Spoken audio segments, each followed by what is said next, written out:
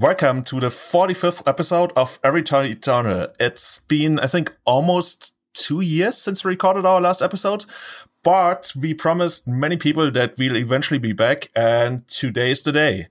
With me tonight are one of our previous hosts, Matt Pavlik, Bob Wang, and a very special guest, Legacy. I guess we used to call it World Champion, but now it's like, let's say Eternal Weekend winner, Hans-Jakob Godek. Hello, everyone. Hey. Hello. So, if you've never listened to one of our previous 44 episodes, Everyday Eternal is basically one of the oldest legacy and vintage-focused podcasts that we have around. And Matt, why wouldn't you go ahead and tell us a bit about Everyday Eternal? Like, I only joined the team somewhere around late 2013, but you've been around from the very beginning. What can you tell our listeners about the podcast? Hi, everyone. So, welcome back. And Everyday Eternal has been around since, I guess, about mid-2013, when I decided that I had nothing better to do but talk about Legacy. No.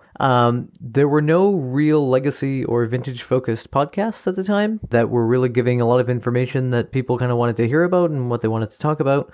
So, I decided that we should do that. So, I rounded up a few people that I knew from MTG The Source, including Jacob Corey, or Kobe, Sam, and Sean O'Brien, and we decided that we would get together and talk about Legacy. So over the time, I guess we had about 2 years worth of solid episodes, and then as people grow older and with more responsibilities, we kind of faded into the distance. As we all decided that we had other things to do, we focused less and less time on the podcast, and eventually we discontinued recording.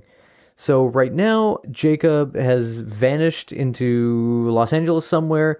Sam has been swallowed up by the oils coming out of the ground in Texas, and Sean has been banned probably from every website that he's ever been on, including the Source.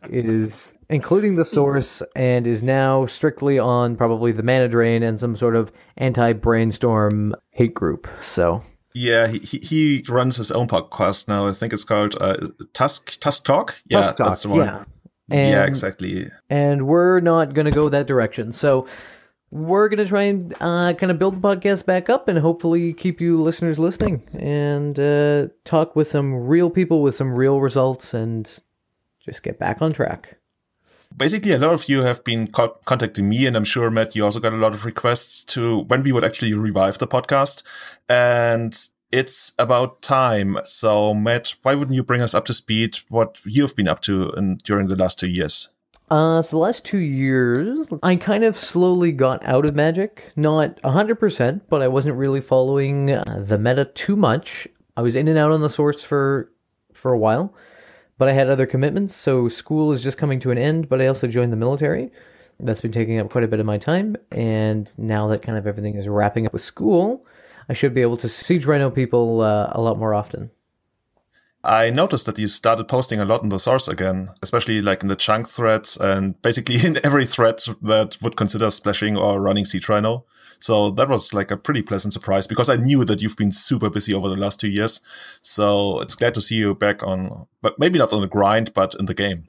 Yeah, so when you came to visit me, June? June, yeah, after GP Vegas. Yeah, it kind of got me interested in really getting back into it. Unfortunately, I was deployed over the summer, so I wasn't able to play. However, when I came back from deployment, it was kind of like, I've got this itch that I should really start playing again. So I started posting on the Source, and I started going back to the Legacy weeklies that we have around here. Yeah, that's great. So, for Bob, but basically you also became pretty much one of the permanent hosts of Everyday Eternal towards the end of its life cycle, or the first life cycle before we basically recreated it. Yeah. So what have you been up to over the last couple of years? Or let's say 2 years? So, legacy-wise, but also real life-wise. So unlike Matt, I've been really tuned into the metagame. I've been on the grind, so to speak.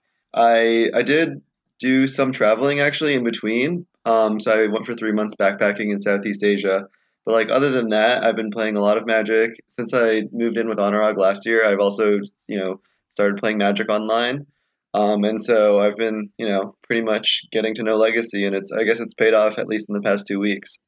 Oh yeah, we're certainly going to talk about that because there's some pretty big news about you, but also about HJ, which we will talk about later on. As for me, I've just been grinding all these European tournaments like the MKM series, also the Bazaar of Moxen series, while it was still around. But I've also been traveling a lot for work. You guys know that, or if you don't know, I work for a hotel on the Kenyan coast. So it's like usually traveling all around to Europe, trying to find more people who want to come to Kenya. And I'm also just about to move into my new apartment. So once that is done, I finally hope that I will have some more time for streaming as well as like writing more articles and creating this podcast, which is like one of the first things I wanted to do. So if you guys don't follow Julian on Twitter, you should definitely follow him. Because he has an amazing picture of the photo he needed to take to get an apartment, and it's beautiful. But but I think I was an integral part of that photo as well. Oh, which do you mean the headshot I took? Yeah. Oh, is that so special? Like around here, it's super common that you have to take a headshot and submit it if you want to apply for an apartment. I think the tie made the whole headshot though. Oh yeah, that was a gift that I got from you when you were in Europe like two years ago. That is correct. So, what has happened in Legacy over the last couple of weeks? Something that probably blew everyone's mind was Eternal Weekend, where we had over 700 people for the Legacy main event, and also 430 people for the Vintage main event, which was probably like more than double what people expected. Yeah, so wasn't it in like 2015 there was a bunch of players and 2016 went down, now we're at 430? Bob, can you comment on that? Yeah, I think that's right. I think 2015, if I remember, because I won, it was 744 for Legacy, but then in 2016 it moved from Philly to Columbus, and then it went down to, I want to say 600 plus, and then, they moved back to Pittsburgh and it's 700. So I think location is, pretty key. Yeah, I was going to say, is Columbus like a giant shithole compared to Philly, or is Philly the shithole? I don't really Philly's know. much nicer, in my opinion. Columbus is also farther out and harder to get to. Yeah, it's great to see growth, I guess, in the format, at least turnout-wise. And since this is the first podcast, the first episode after we revived the podcast, we invited the very best player we could get from that tournament, which is Hans Jakob Gollig. Hans, hey. Hey guys, and thank you for giving me that intro. It's nice to know that I place above Bob in your regard. At least for this tournament. We don't need to talk details about how we contextualize the statements. So Hans Jakob, and that's what I'm going to call you now. Who the hell are you? I've never heard. That's a good question. I guess I can give my background in Magic at least. So I've been playing Magic for about 10 years competitively. I have sort of the trail of going from the typical trail of going from draft player to standard player. And by now, since I have become a little bit more adult and have a work and stuff, I usually just play Legacy. So I play mostly online. So the people who've seen me might see me online as HJ_Kaiser. At least that's where I tend to figure out at events that a lot of people actually happen to know me. But that's sort of where I'm from, so to speak. Yeah, basically, where are you actually from? Like, we know that you're a lot on Magic Online, but which place in Europe are you from? Oh, well, so I'm from Copenhagen, so I'm Danish. I'm currently in the US, so I happen to I have a project going on over here for a couple of months. So that's why I'm based in San Francisco at the moment. So the story of you flying out to steal the North American Eternal Weekend Championship, that's not real. You just happen to be there. Well, he flew out from San Francisco. I still think he flew out, though. Actually, going from San Francisco to Pittsburgh is actually about the same cost and almost the same flying time as coming in from Copenhagen. I don't have a response to that. It's a true statement, I'm sure. It is the distances in this country are truly, truly shocking. So when I came over here, I thought, hey, I'm going to the US. I'm going to play all the US tournaments, hit up the entirety of the SCG circuit, anything that looks like a GP. And then I started actually looking at flight prices, and I slightly reconsidered some of it. So did you actually travel a lot ever since you went to San Francisco, or was this like your first major tournament that you played? This was the first major one that I traveled to.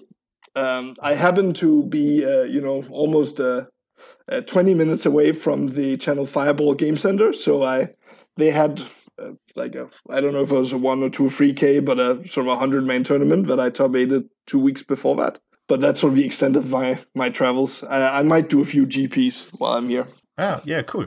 So obviously, I've known you for longer than the other guys. I think the first time I met you was at some bazaar of Moxen, where I actually thought that your name was HJ Kaiser, and then I wondered why there was no Kaiser in the standings when I was looking for you.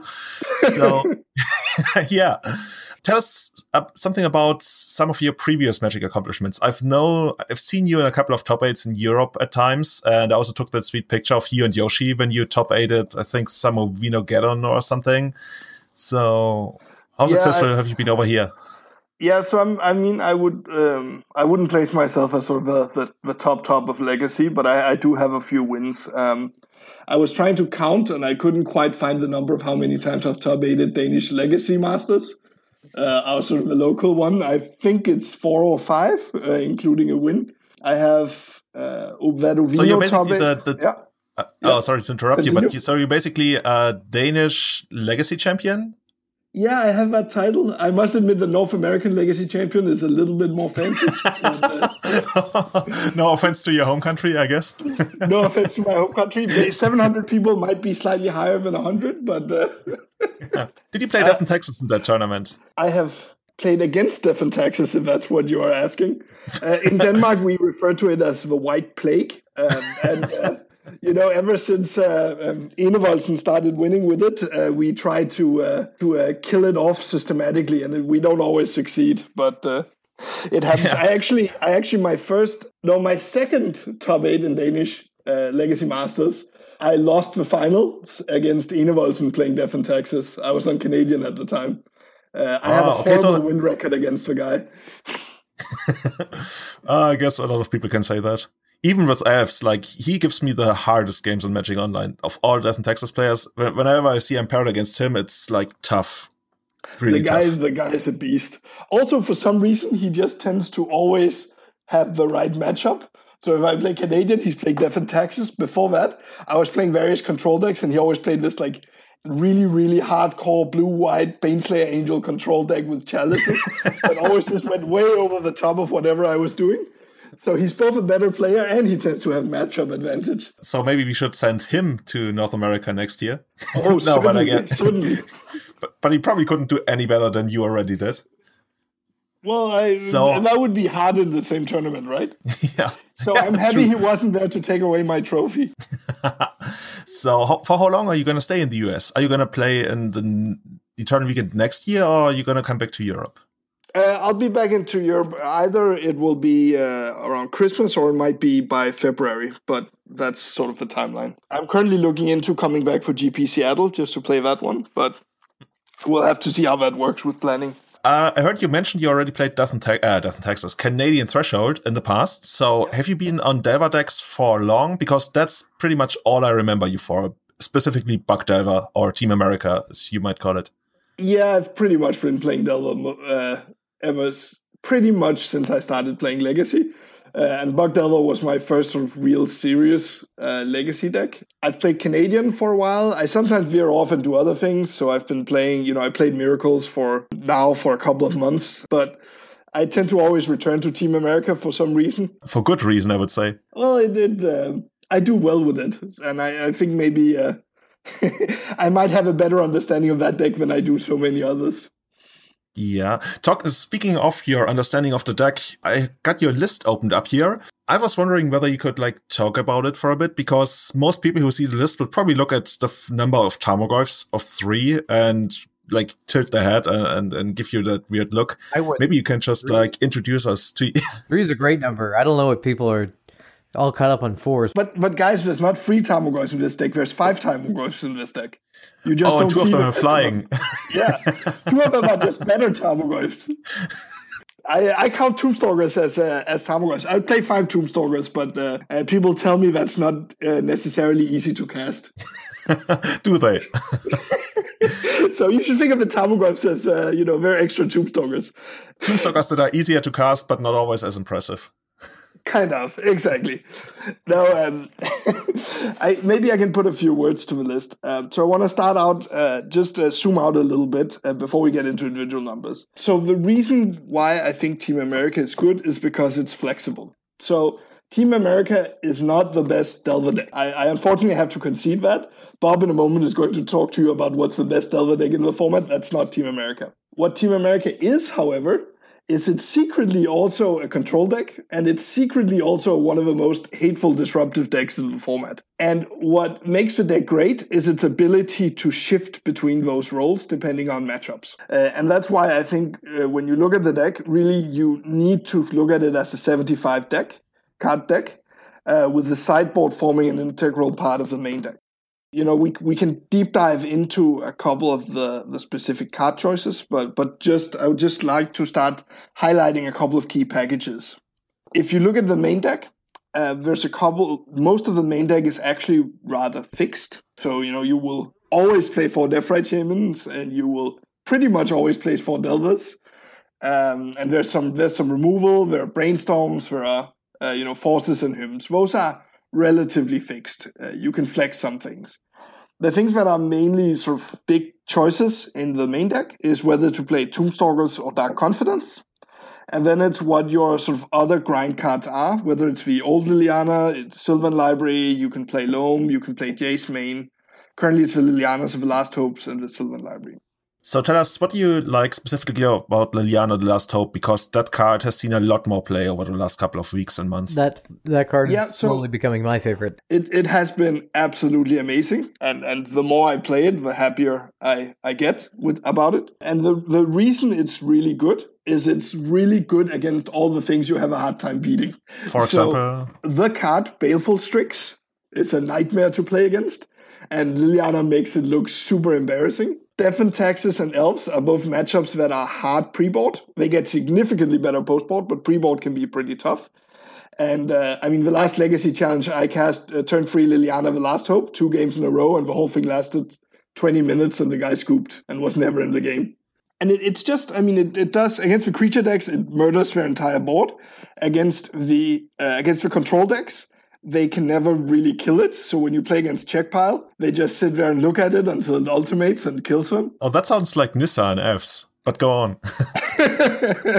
That's likely true. So that's kind of, that's why the card is great. It's not actually, so the commentators were talking a lot about its ability against Grixis Delver. I'm not actually really convinced it's that good in the Delver mirror, because it costs about infinite mana to cast. It fits really well into the deck and what you need to do. So are there any specific weaknesses that you feel the current list that you played still has? Is there anything like that you really don't want to face? Honestly, not a lot. You can point to some fringe decks. The hard common matchups, Grixis Delver, I'm not super happy about playing against Grixis Delver. It might be 50-50-ish. It's likely slightly disadvantaged, but it feels really bad. Other sort of aggressive Delver decks, like Blue-Red Delver, can be a little bit annoying. The Stoneblade decks, if they go hardcore on Snapcaster Mages, can be tough, because they can grind you out. Yeah. And then you have a number of matchups that are bad pre-board, but get much better post-board. The last thing, I guess, which you really don't want to face is lands. I don't ever want to play against lands with this list. You should pack your Beta Winter Orbs. Those are good cards, I don't actually own them in beta, but I have played Winter Orb against lands, and I can confirm it's good. I will actually, by the way, so now we're in storytelling mode.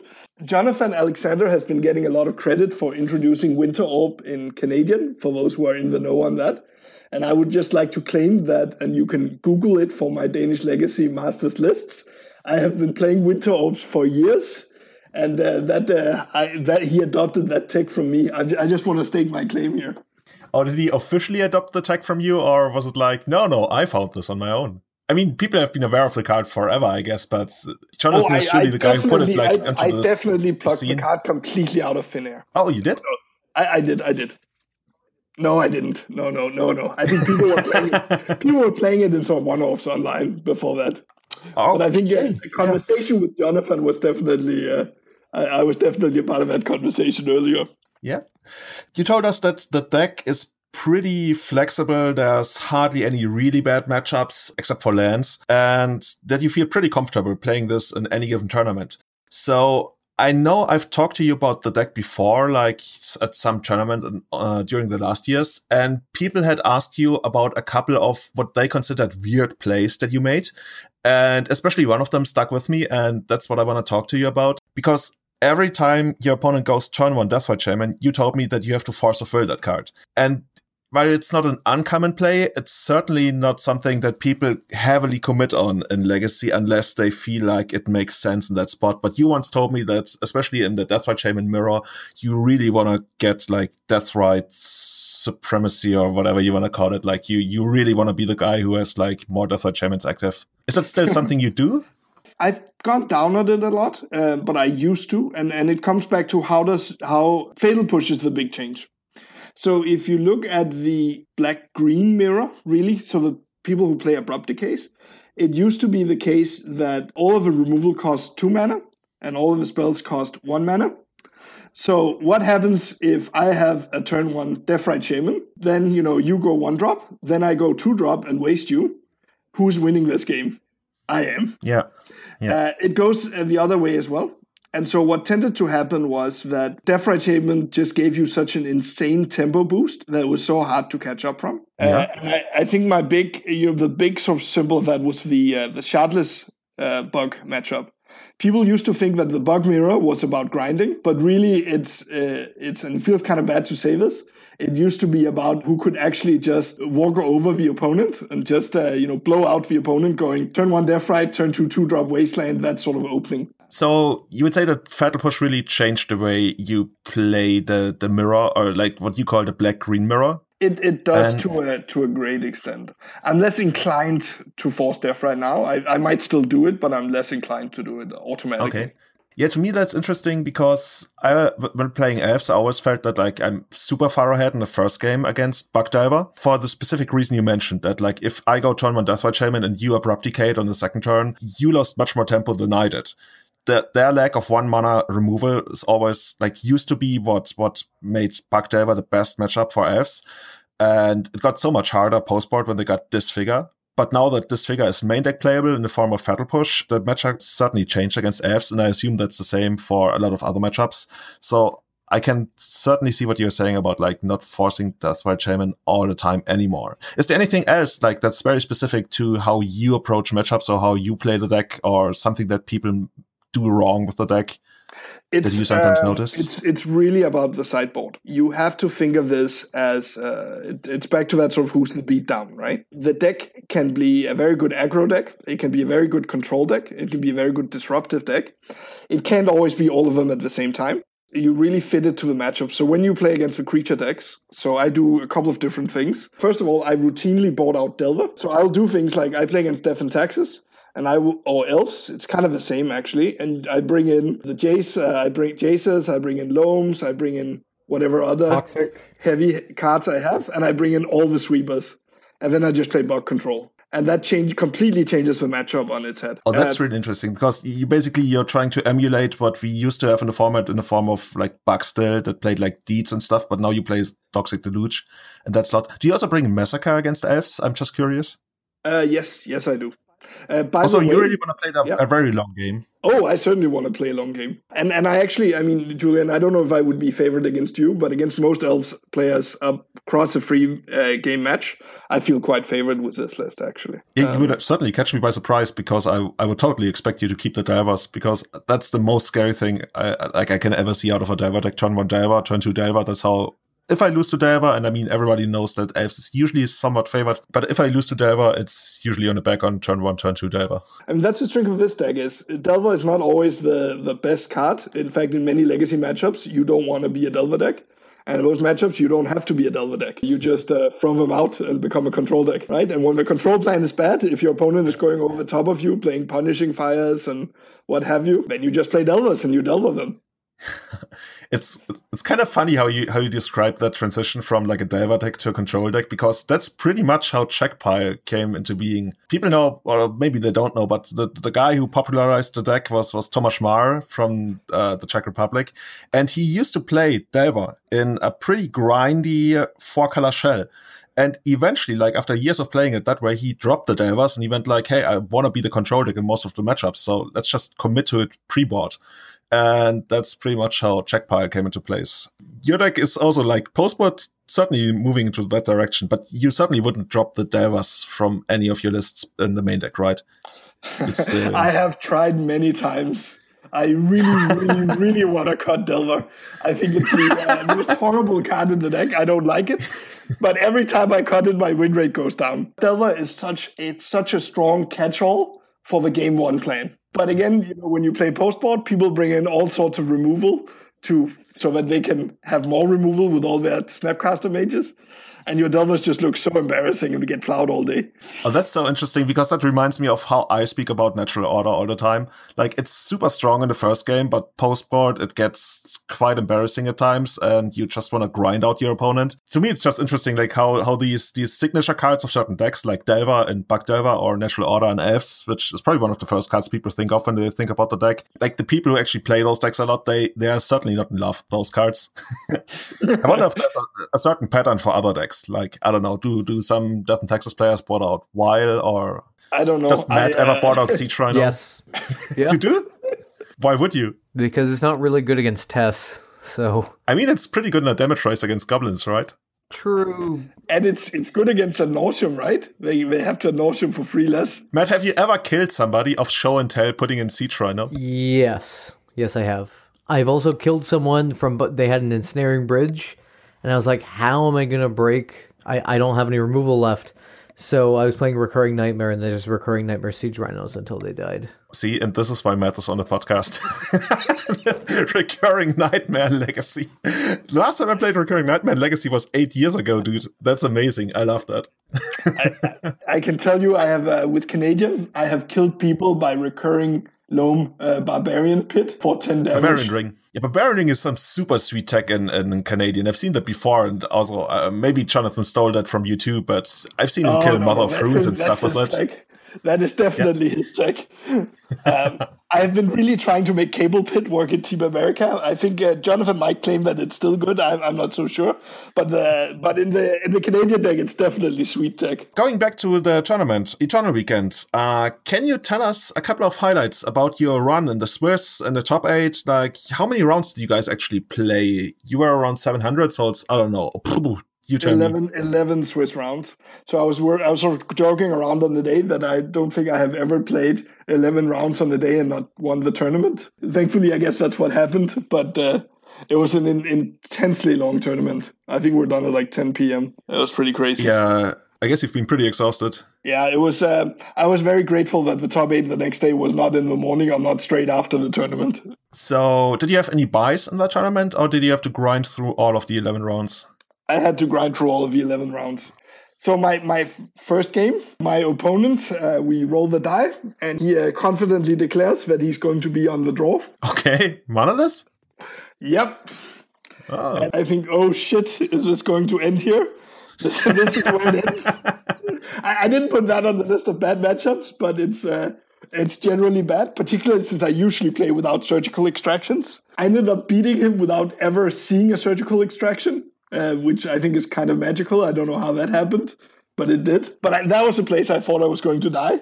My second round was against a show and tell player, and both in games 2 and 3, he flashed me White Leyline. Okay. And I thought about the fact that I had put Fort Caesars in my sideboard instead of more blue cards, and I thought I was going to die every turn, and I didn't. He just didn't have it. He just did not have it.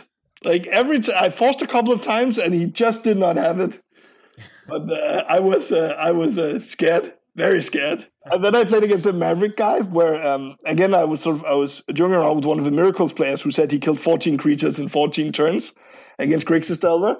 And I'm quite convinced that I killed more creatures in that time span against the Maverick guy. Because the guy had Palace Jailer, I think, in all 3 games. And I had Sylvan Library and Jace or Jace in all 3 games.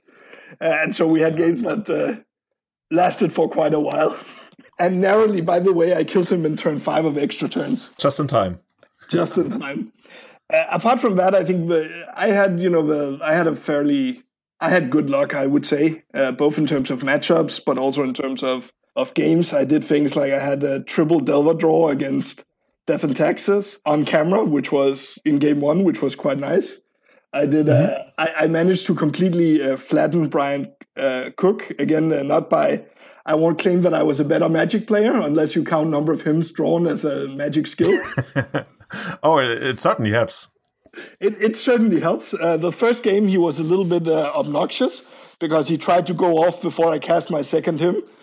So he tried to go off on turn 3 and hit my Force of Will, which I felt very sad about since I was about to give him, the turn 2, turn 3 hymn. But my life is sad, right? I got there. And you didn't face any lands, I guess? I did not face any lands, thankfully. Yeah. So did you go entirely undefeated in the Swiss? Yes, I went 10-0-1. I unfortunately couldn't draw the second to last round because no one else was undefeated.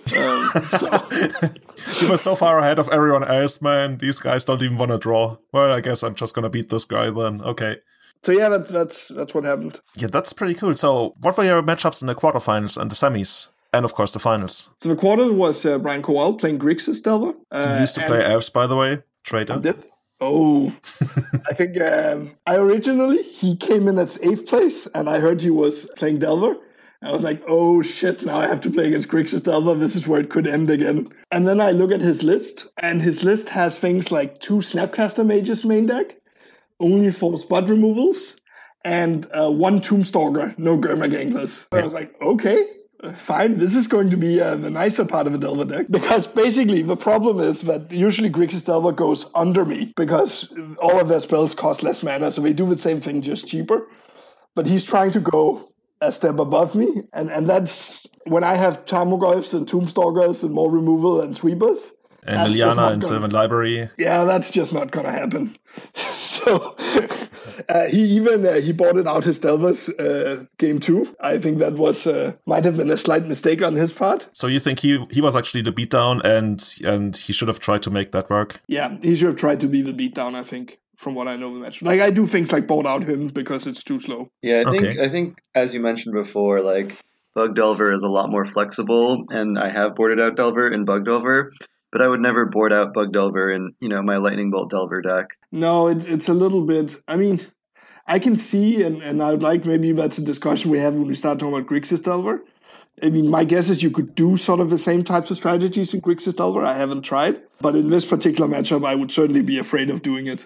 Yeah, I'm also looking at Brian's list, and there's not really much for him to bring in from the sideboard. Like, he can bring in, I don't know, Pyroblasts, Kolaghan's Command, Lavamancer, and then if he really wants to take out Delvers, maybe Flusterstorm, Dismember to kill the Tombstalker, but it's nothing that's really amazing. There's like no engine there. Yeah, he brought in removal. I think he brought in the Flusterstorms as well, and then he also shaved a couple of forces, which to me that's a big issue when I play creatures that he basically cannot kill. And speaking of creatures that nobody can kill, how do you feel about True Name Nemesis in this deck in Bug Delver? I have 2 things to say about True Name Nemesis. One, it's a very, very good effect for a Delver deck. Because again, it gives you that angle of attack when your Delver is bad. You can do something that, they can't deal with. But the problem with it in this deck is that, you have this card that's kind of like True Name Nemesis, except it's bigger and it costs 2 mana, and it's called Tombstalker. It does everything like True Name Nemesis does, just better. Yeah, which cards do actually kill Tombstalker? Like Swords to Plowshares? Path Exile, come on. All the white cards, right? All the white cards kill Tombstalker. But and who wants to play white cards in Legacy right now, huh? No, actually, now you're giving me ideas. Maybe I should try Tombstalker on Elves, just for the sake of it. I mean, you could. There are a number of decks in Legacy where the moment you put a Tombstalker on the table, they just sort of sit there and look at it, and then it eats 5 life a turn until they're dead. That's like Form of the Dragon, basically. It's basically what it does, right? Like, Checkpile can never kill it. The Delver Mirror can never kill it. The 4-color Loam decks can never kill it. And those are generally, apart if you sort of segregate from the Miracles deck, those are all the decks that play a ton of removal. All the decks that play a ton of removal can never kill Tombstalker. Now, if they play Miracles, they also play Sweepers. So at that point, it doesn't really matter if it's a Tombstalker or a True-Name Nemesis, it still dies to their Terminus. So, speaking of not being able to kill Tombstalker, how do you actually kill Tombstalker? Like, I see a Dismember in the sideboard. Oh, so this is one of the things that's super bad against when playing against a typical Grixis deck, is I have no ways of handling Gurmag Angler. That's why you mentioned that Brian not having Gurmag Anglers was like a big bonus for you. Yeah, it does the same thing as Tombstalker, just quicker and faster. So, in the semifinals, tell us about the semis. Yeah, so I played against Hanny, and he was playing that sort of Mentor Blade deck. He was actually the guy I beat in round 10. The guy who couldn't draw? The guy who couldn't draw, so I killed him in round 10, and then he apparently won round 11 and got in anyways. And then we faced again in the semi, and I think he considered himself a huge, quite the underdog to the control plan. You'll also notice if you look at his list that normally I'm afraid of Stoneblade decks out of principle because they tend to have a lot of Snapcaster mages and removal and stuff. But if you look at his list, he doesn't really have any sweepers. He has one Toxic Deluge and some engineered explosives, which doesn't really bother me too much. He doesn't really have a lot of Planeswalkers and card advantage either. He seems pretty committed on 4 Monastery Mentor that he plays. He also doesn't have any Snapcaster mages. He's definitely all in on the Monastery Mentor. And I think that's likely good in a lot of other matchups, but against me, Monastery Mentor is not very good against Hymn decks because it tends to be the last card they play, and then you just point a removal spell on it and move on in life. On top of that, I think he seemed a little bit nervous in the match. He certainly made mistakes. I actually was quite critical of him because I felt that he was playing a little slow, and that's one thing I really, really don't like. He later commented on it on the source, and he mentioned that he was like super nervous and he hadn't played in like months or even years, and so he was coming back to Legacy, and he didn't really feel comfortable playing. And I think it showed, but it's still pretty great that he made like top 4 of a 700 people event. I mean, clearly he must have been doing something right at points in the tournament, right? So I'm a little bit doubtful of putting too much criticism on him. It sounds like it's something around. It's a little bit of being under the camera. He also mentioned that he thought the matchup was bad based on the fact that I 2-0'd him the day before. So that was it. I think, again, I was actually, if you look at when I looked at this top 8, the decks that I were afraid of were the 3 Grixis Delver decks. And thankfully, I got the good one of them in round 8. And, Bob ended up going out in the quarters as well. I think people were successively crushed by the Eldrazi deck. And then I got to have an Eldrazi deck in the finals, which was awesome. What's the Eldrazi matchup like? Like, you obviously came out ahead, but did you feel comfortable playing it? Yes, I did. I mean, it's a very volatile matchup, so it's one of those where, sometimes they just have it all and you die and it's not close. And sometimes you hymn them and then you waste them and then they don't get to play Magic and you bulldoze them. I considered it favorable, but not sort of super, super favorable. And it's primarily based on the fact that you have, I think, 2 things. One is the fact that you have creatures that are sometimes bigger than theirs. So you can actually go toe-to-toe with their Thought-Knots and their Reality Smashers at times. Mm-hmm. The second thing is, unlike other Delver decks, I don't always lose to Chalice. Yeah. Again, sometimes they hit the right hand and Chalice just locks me out and I'm dead. But often you get these times where they challenge you and you're like, okay, so I have this blue card that I'm now going to pitch to force. And I have this Daze that still works. And I have this Tarmogoyf that still kills them. And I have this Hymn to Torach that still kills them. And of course, Tombstalker. And Tombstalker, which is pretty hard to challenge, right? So, and then on top of that, the Hymn package, the Hymn Wasteland package means that sometimes we just keep them from playing Magic. Eldrazi is surprisingly susceptible to mana denial. Like, you would think that they could get out like a turn 2 Thought-Knot here and ride that to victory, but if there's nothing else, if you stick a Tarmogoyf afterwards, even though you might have lost some tempo from the Wasteland, then the Tarmogoyf just trumps the Thought-Knot here. Yeah, it's that effect of, their best draws beat our best draws. But if you have sort of the middle draws or the bad draws opposite each other, we come Team America comes out ahead. So on average, it's slightly favored for you, depending on sideboards, I guess. I'm happy to play against it.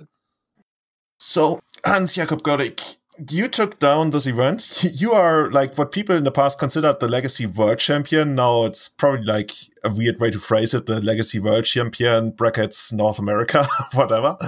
Tell us, like, the most important question we have to ask here. What did you do with the oversized Savannah that you got? I sold it on the spot. And then you did? I went to a dealer? Yes.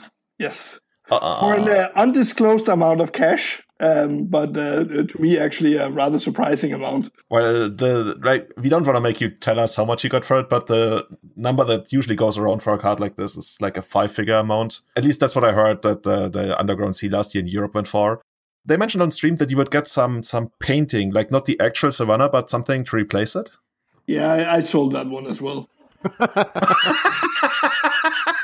So I basically left with a bunch of money. Sorry. It's because the idea is that you sell the card and then you get like a keepsake, something to remind you of the event and say, I sold it. Yeah, the standing joke was I should have brought it home and used it as a playmat, but that's... I was in a rush to get on the flight, so... Oh, okay. Did you leave the same night? Yes, I left. Literally, the finals ended 2 hours before my flight left. I hope you didn't tell the dealer when you negotiated for the card. No, we got out fine. Okay, great. So I owned it for a grand total of 5 minutes. I think 5, 10, 15 minutes or something after the picture, and then we're on. And then he flipped it. And as long as you know your priorities, great. That's all it takes. So, HJ, thanks for talking about your run. Would you recommend this deck for anyone looking to get into Legacy to have a ton of fun in this format? Is it something people should look into? Yeah, I think certainly. If they also want to win their own Savannah? If they, apart from the fact that Savannah obviously is not the right duel you want to win with the deck, given that it doesn't cast any significant spells in Magic. Sorry, it might cast some useful spells, but not really ones that I would consider to be core to my expertise. But it helps with Siege Rhino. It does help with Siege Rhino if that's what you want to do with life. But I don't understand why you would do that if you could play Hymn to Torach, Brainstorm, and Deathrite Shaman. I think so. The key to is yes, I would recommend it. It's not actually that super hard to play, but you really need to know your role in each matchup, and you need to know your sideboarding. That's where the big edges come from. So if someone wants to pick up the deck, that's my key advice. Is really sit down and think critically through all of the matchups and what your role is in each of them. And then you can switch the plays around, right? So, I have Jason, I have Life from Below in the sideboard for grind matchups, for example. I have some removal. Those could be other removal spells. They could be other grind spells. They could be other sweepers. But you really want to know when you bring what type of card in. And then you can adapt it on the fly.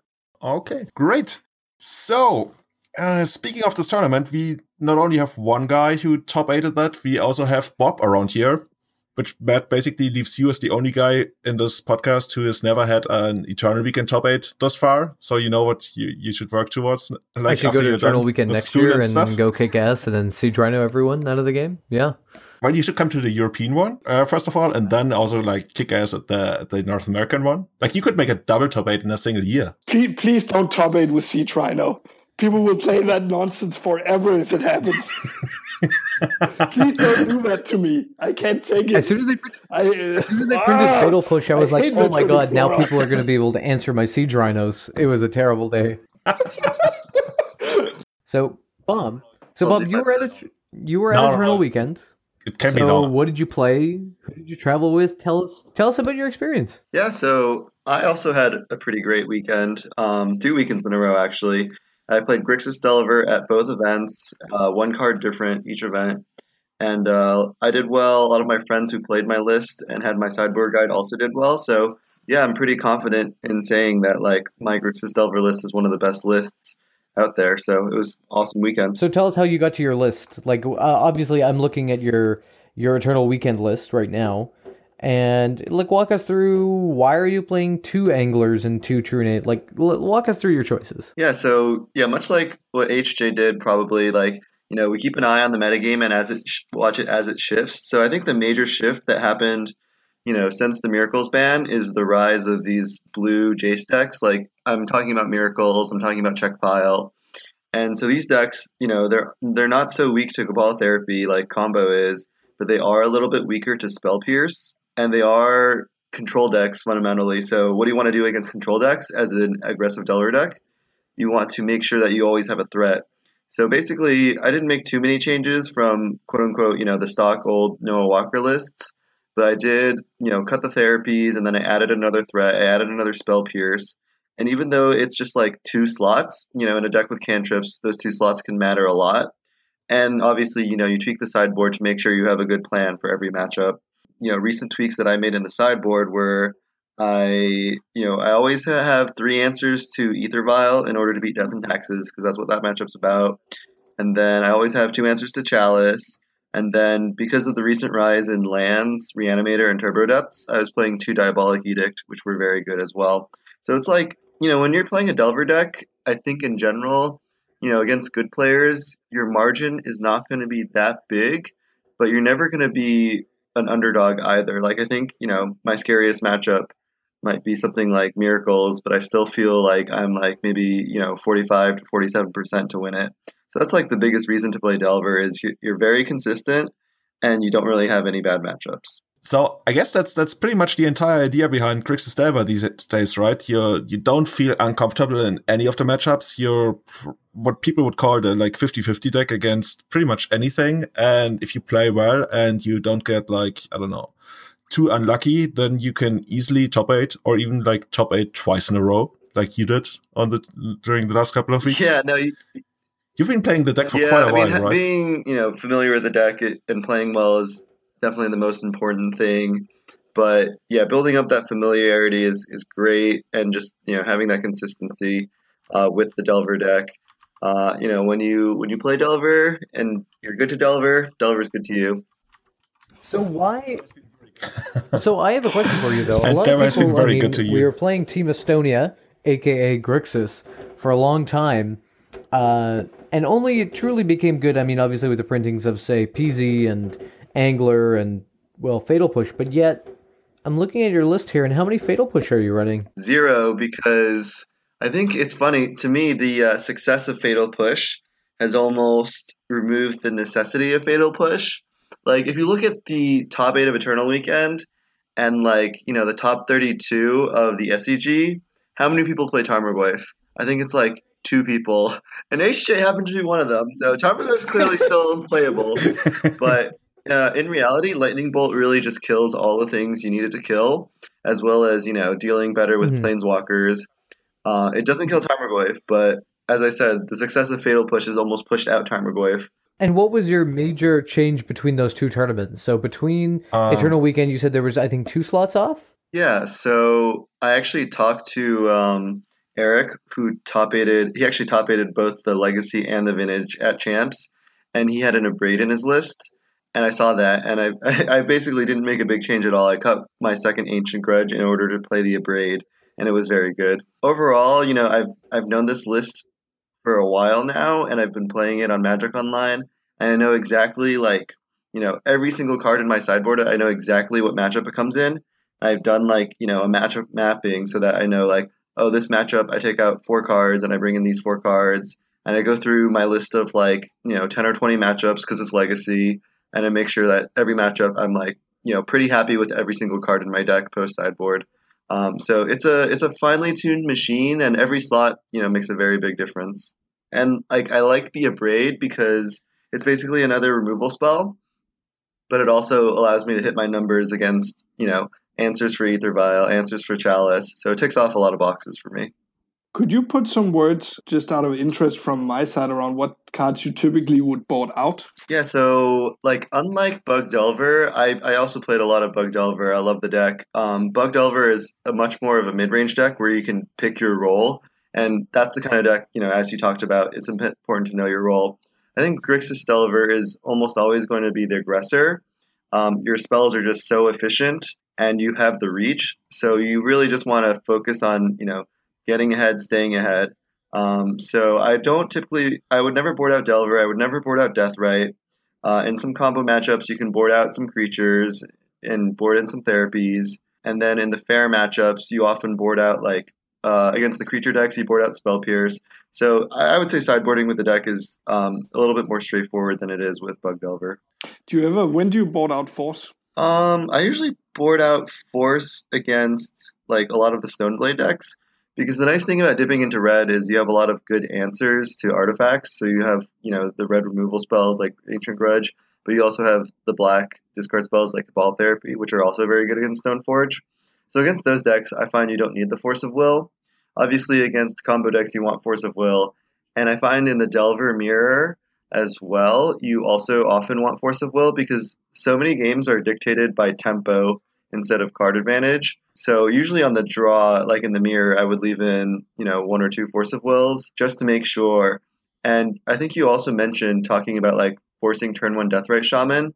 I think for me, if I have a hand with plenty of lands, then I would consider not forcing it. But if I'm really light on mana, and if I don't have a Lightning Bolt, I would definitely just force it, because as you mentioned, the tempo swing can just get so out of control. And there's so many games where you just don't get to play any Magic if they lead on a Deathrite Shaman and wasteland you out. So, yeah, you mentioned that your friends were also doing well with the deck, and one of them also top-aided, right? Playing your exact list? Yeah, so actually at Eternal Weekend, I played a win-in against my friend Dan Signorini, who is also a very accomplished Delver pilot. So he did very well, obviously. And then at the SCG, I had one friend make top 8 and 2 friends make top 32. And they all had my list and sideboard guide. So it was really just an amazing weekend to do well and have your friends do well with you. That's always the best feeling in the world for me, when you can have that happen. Yeah, it also really goes to show how much work you put into the deck. You just told us about all your sideboard plans that are perfectly mapped out. And to me, it's just super impressive when people stick to the same list, to the same sideboard plans, and consistently do well. Because at that point, it's not a random spike in your success, but it's also it shows that the deck and the list is very capable. And I think people should, I guess in the near future, we will see a lot of people pick up that exact list and do well in tournaments with it. And it's also nice when you can get a group of people together and, for example, run the same list through a tournament, because sometimes just through your matchups, I mean, you could have a really tight list, but you face Mono Red Burn all day or Manaless Dredge, and you don't do well, and maybe that's not a direct reflection of what could have happened. So having, like you said, 3 or 4 guys run through the list and all do well really goes to show, like Julian was saying, how much work you put in and how well adapted the deck is to the meta. Yeah, so I agree with all of that. I think maybe we could transition a little bit into talking about the state of Legacy. Bug Delver, Grixis Delver, doing really well in Legacy right now. Why is that? Or let's phrase it that way. What do you think Legacy is all about right now? Because Checkpile has probably been the big thing of the last 2 months or something, but it hasn't really shown up in quite... It has shown up in quite large numbers, but it hasn't really put up the results that you would think it would, at least judging from the Legacy Online metagame, which has tons of that tech. I mean, so it really is. I think Checkpile has had a huge effect on the format for 2 reasons, I would say. I think the first is that Checkpile drives out a lot of the other fair decks. So, decks like Stoneblade, decks like Miracles, Shardless, decks like Delver. If you don't build your Delver deck correctly, you get absolutely munched on by Checkpile. So that's one thing. The other thing is that Checkpile itself is actually a very beatable deck if you want to beat it. And so I feel like the format has gotten into this sort of cyclicality where, if the format gets too fair, Checkpile turns up and eats all the fair decks. But if the format becomes too unfair, then it eats the Checkpile deck and opens up for the Delver decks. So would you say that there's actually a sweet spot for a lot of combo decks to occupy right now? I felt like there was kind of a resurgence of the Epic Storm, which might be partially due to Bryant Cook putting up a lot of work and putting out a lot of content lately. Or is it actually more better positioned than it used to? Storm should be well positioned. I mean, because Storm is good against a lot of the good decks. It's good against Checkpile. It's good against Grixis Delver. It's good against sort of if you have the other fair decks, but for some reason it's not doing very well. My guess is it's based off of the variants that Storm faces, but I'm not so sure. Storm didn't, all the combo decks, there was a lot of combo at Eternal Weekend, but it didn't convert into top 8s.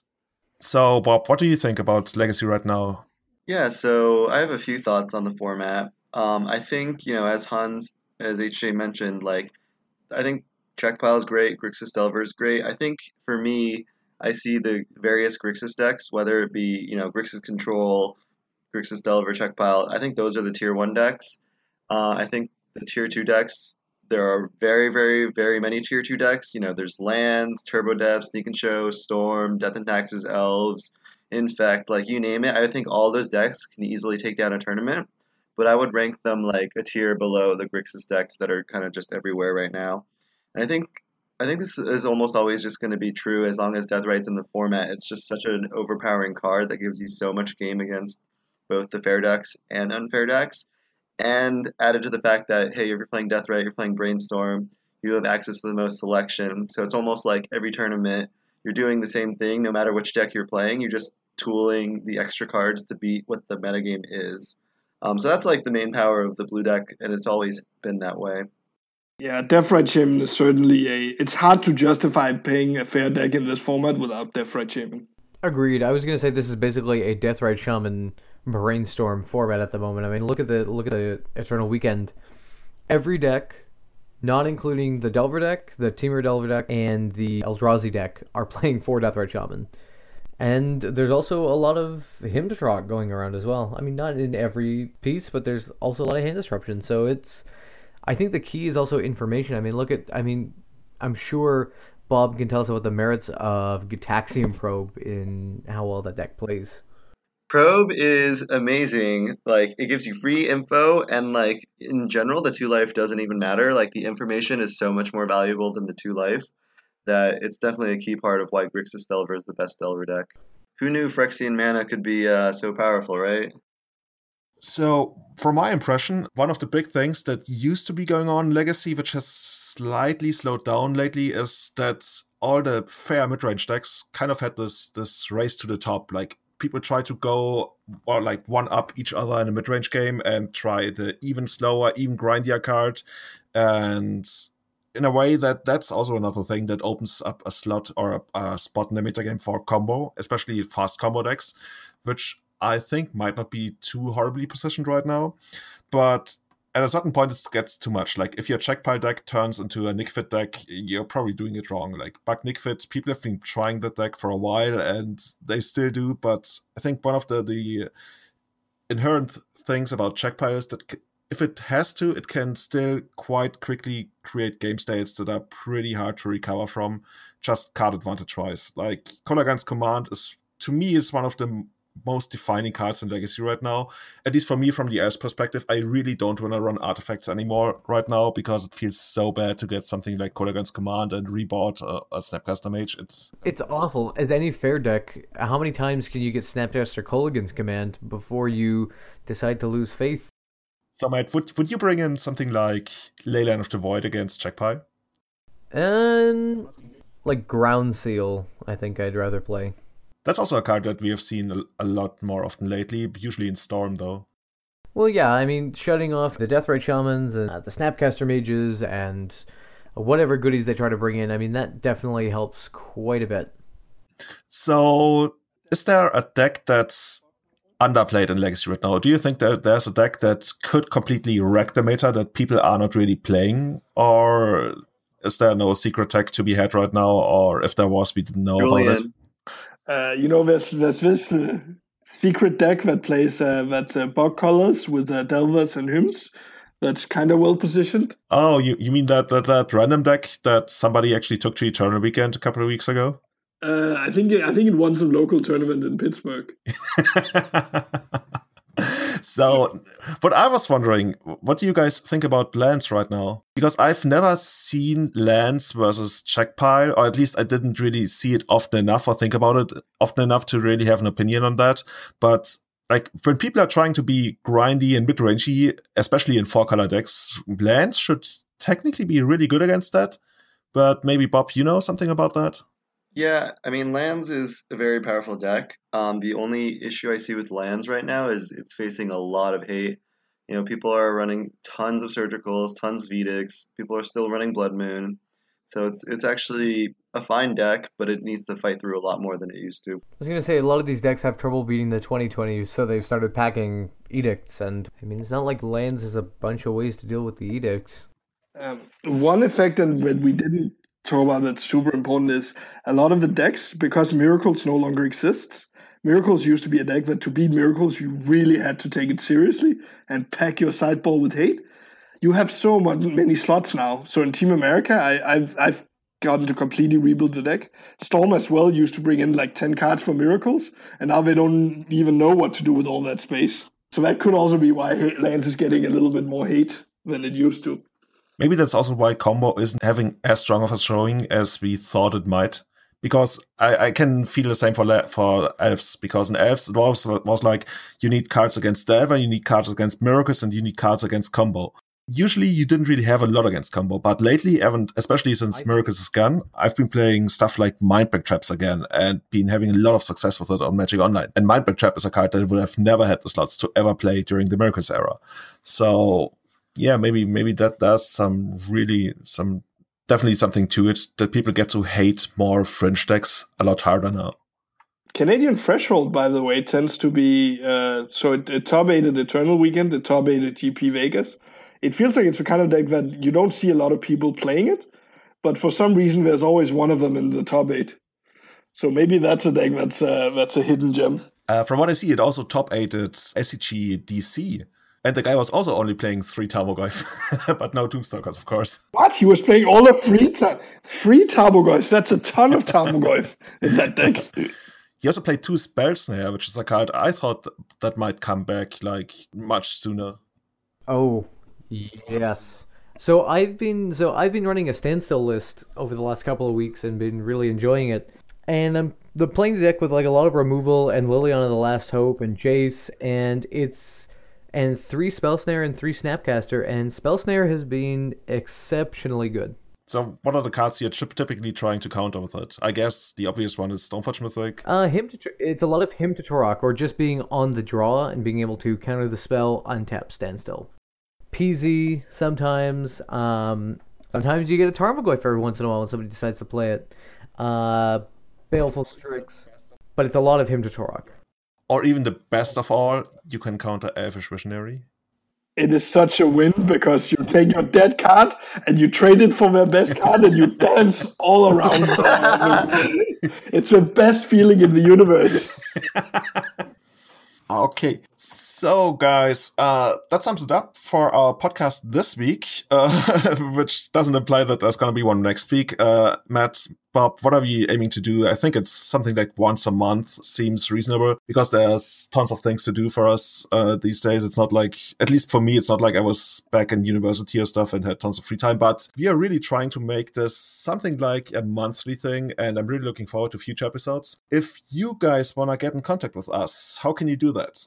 You can visit itsjulian.com, where I will host this podcast. But you can also check out like all of our Twitter accounts. Mine is @itsjulian23. Matt, yours is? Twitter, I don't know.